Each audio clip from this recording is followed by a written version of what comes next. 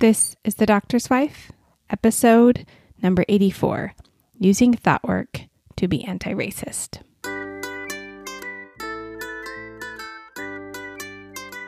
The Doctor's Wife is a podcast for women who have supported their husbands through a decade or more of medical training and are now ready to find more fulfillment in marriage, more fulfillment in motherhood, and more fulfillment in their personal goals. You are really good at taking care of everyone else.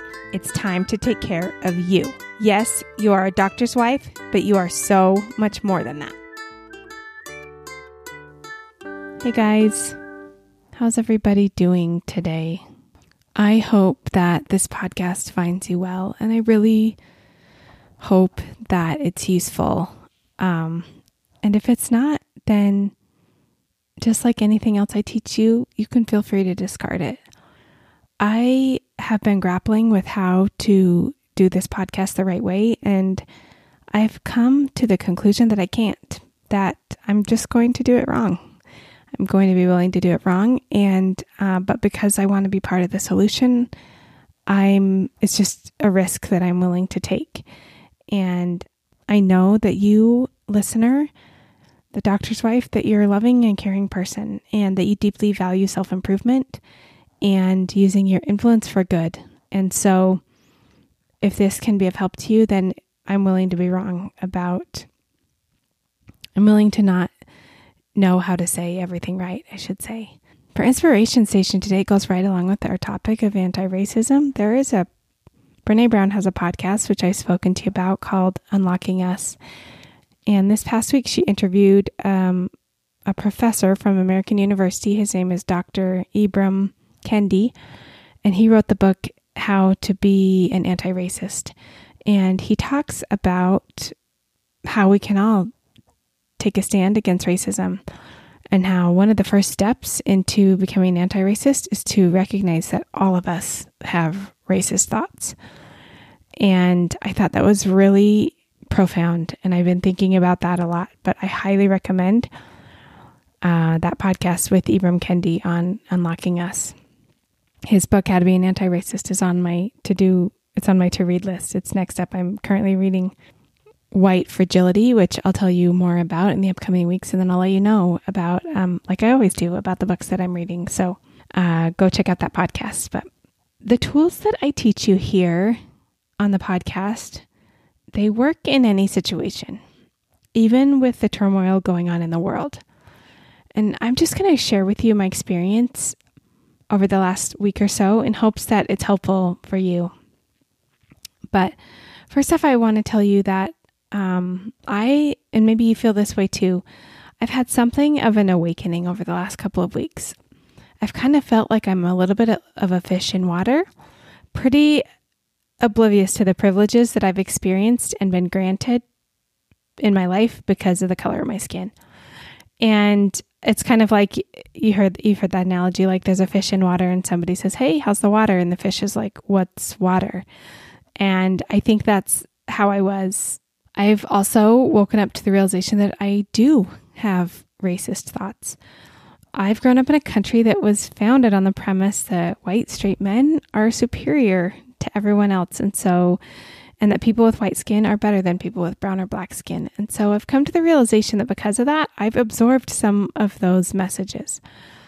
And if, as I'm talking about this, if you feel yourself getting defensive, I just want you to stick with me for a little bit and to maybe just ask yourself why, and to consider that maybe you've absorbed some of those messages too. Racist thoughts, like any other thoughts, can't be understood or examined or let go if we're ashamed of them. Of this, I am certain. And up until the last week or so, because I was so ashamed of those thoughts, I wasn't even willing to bring them into the light of day long enough to recognize them, let alone examine them. And so as I've been willing to do that over the last couple of weeks, it's come with a lot of shame initially. But as I've been willing to just pull them up and look at them and notice them and be curious about them, I've gained so much leverage over them. So I don't think this work of being anti-racist is just something that you can check off your list. I think it's the work of a lifetime. And if you can imagine or believe that you've absorbed some, or that society has absorbed some messages of like what it's like to be married to a doctor, and maybe you even absorbed many of those messages before you married a doctor, and now like it's not really the truth. It might not be that hard for you to believe that you've absorbed other messages too about people who are Black or people who are different than you. And so what if that's not like absorbing those messages and recognizing that you have absorbed some of those messages? What if that's the first step in being able to create change? Because I know that you want to be part of the solution too. And so are you willing to just take a look at those thoughts that you might be having? It's something that I've really been grappling with. And how can I be willing to let those beliefs, even as like subconscious as they are, come to the surface so that I can just examine them and choose them on purpose? And am I willing to do that to be a part of the solution? That means that you get curious about them instead of shaming yourself for them, because it's a natural tendency for human beings, this I know, to when we feel ashamed, like let's say that you have a racist thought and then you feel ashamed. Shame for most of us feels completely intolerable. Like we're not used to processing it at all. So we do one of two things. We go and we hide. We don't want anybody to know what we're thinking or who we are, because who we are is wrong. That's like the premise of shame, right? There's something wrong with you. Or the second thing that we do is we look for someone to blame and we start pointing fingers. Oh, you guys, I've been doing so much of this over the past couple of weeks. Why can't they just do it this way? So-and-so's doing it wrong. If only they do it this way, then things would be better. So much blame. Have you noticed how terrible blame feels? I most certainly have over the past couple of weeks.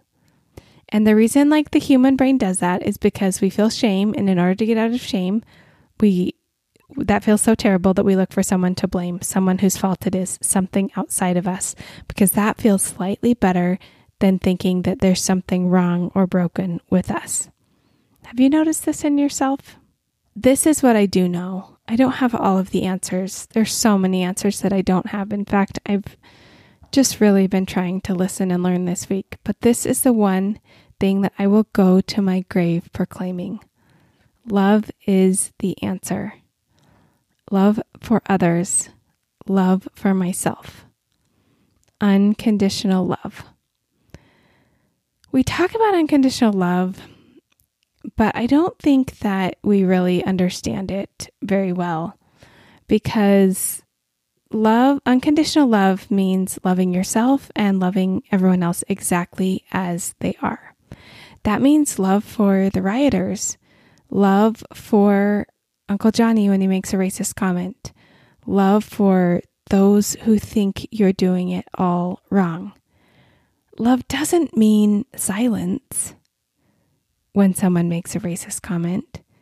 It also means standing up for what you believe and love and showing love for those who are being disparaged. And can you do that while still loving Uncle Johnny? Can you do that while still loving yourself? The answer I have found is absolutely yes. You can start with curiosity and compassion. And you might be thinking, they don't deserve my love. But when you believe that, you're the one who has to feel angry and upset. What if you had a willingness to really, truly understand what is going on for others? What is going on for Uncle Johnny, like why he would make that comment in the first place? For what is going on and what it might be like to be a Black mother raising Black children in America today. You've thought so much about that. over the last couple of weeks. I have 3 boys, the oldest who just became a teenager. And my heart breaks when I think about how she has to worry about things that I probably won't ever have to worry about. Unconditional love means loving others exactly as they are, and also being willing to speak up when something is said or done that you don't believe is right. That's true integrity and love for yourself, even when it's really scary. Unconditional love means giving everyone the benefit of the doubt, especially those who don't give you the benefit of the doubt. Unconditional love is loving all of them. And lastly, I just want to say that I want to be humble enough to be wrong. I want to understand without blaming and shaming anyone, including myself. And I want that for you too. That for me means being willing to listen and learn with love, constantly redirecting my brain when it wants to find someone to blame. It means processing my emotions instead of resisting them. And I will tell you that I have found so much peace in the thought that I have no idea what other people should do. I really don't. I have no idea what other people are going through and how they should react to what's going on in the country. And that goes from how my other family members are reacting to how people on the news are reacting to how other people are reacting to what I'm doing, to how other people on social media are reacting. Like, I have no idea. And when I just decide that they get to decide how they want to cope with what's going on, and that's not my business, even when part of their coping and their actions involve what they think I should be doing, I just feel so much freedom. And just, I have no idea how other people should be handling this situation. I still feel that the very best work I can do is to help you, the doctor's wife. You are a woman of great power and influence. And if I can help you create the marriage that you want, a marriage that goes from mediocre to amazing, if I can help you create the self-confidence you want, if I can give you the tools to stop being the backup dancer to your husband's career, to cure resentment in your marriage, then you can take all of that brain space and go change the world in your sphere of influence. The world needs you now more than ever to raise anti-racist children, to fulfill the measure of your creation. Don't wait any longer. Can I give you a starting off point? I have created some emotional resilience lessons. They are excellent. You can get them at sarahpayne.com/lessons, and they will help teach your children how to manage their big emotions. I read this week that that's one of the ways we can raise anti-racist children is by helping them to handle their big emotions, because they in turn will be more empathetic with others and their big emotions. And that one of the ways we can raise anti-racist children is by loving and understanding them and having empathy for them, so that they in turn grow up to be loving and empathetic people themselves. So please take advantage of that free resource at sarahpayne.com/lessons. And I just want to end with letting you know that sadness, shame, guilt, grief, sorrow, they are all part of the human experience.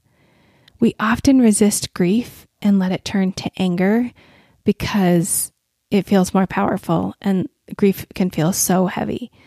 But what if we could just lean into the grief? What if we could just lean into the sadness and sorrow and process it? What if we were just willing to be open and willing to learn? What if this is what I've thought of. I want to be part of the solution to this problem of racism in our country. And so I'm willing to get it all wrong. I'm willing for people to listen to this podcast and say, you have no idea, you're so out of touch. Because I want to learn and I want to understand in a way that I haven't before how I can be an advocate and how I can be a more powerful force for good in the world. And I want you to join me. So start by going and getting those lessons at sarahpayne.com/lessons. And please know that I love you.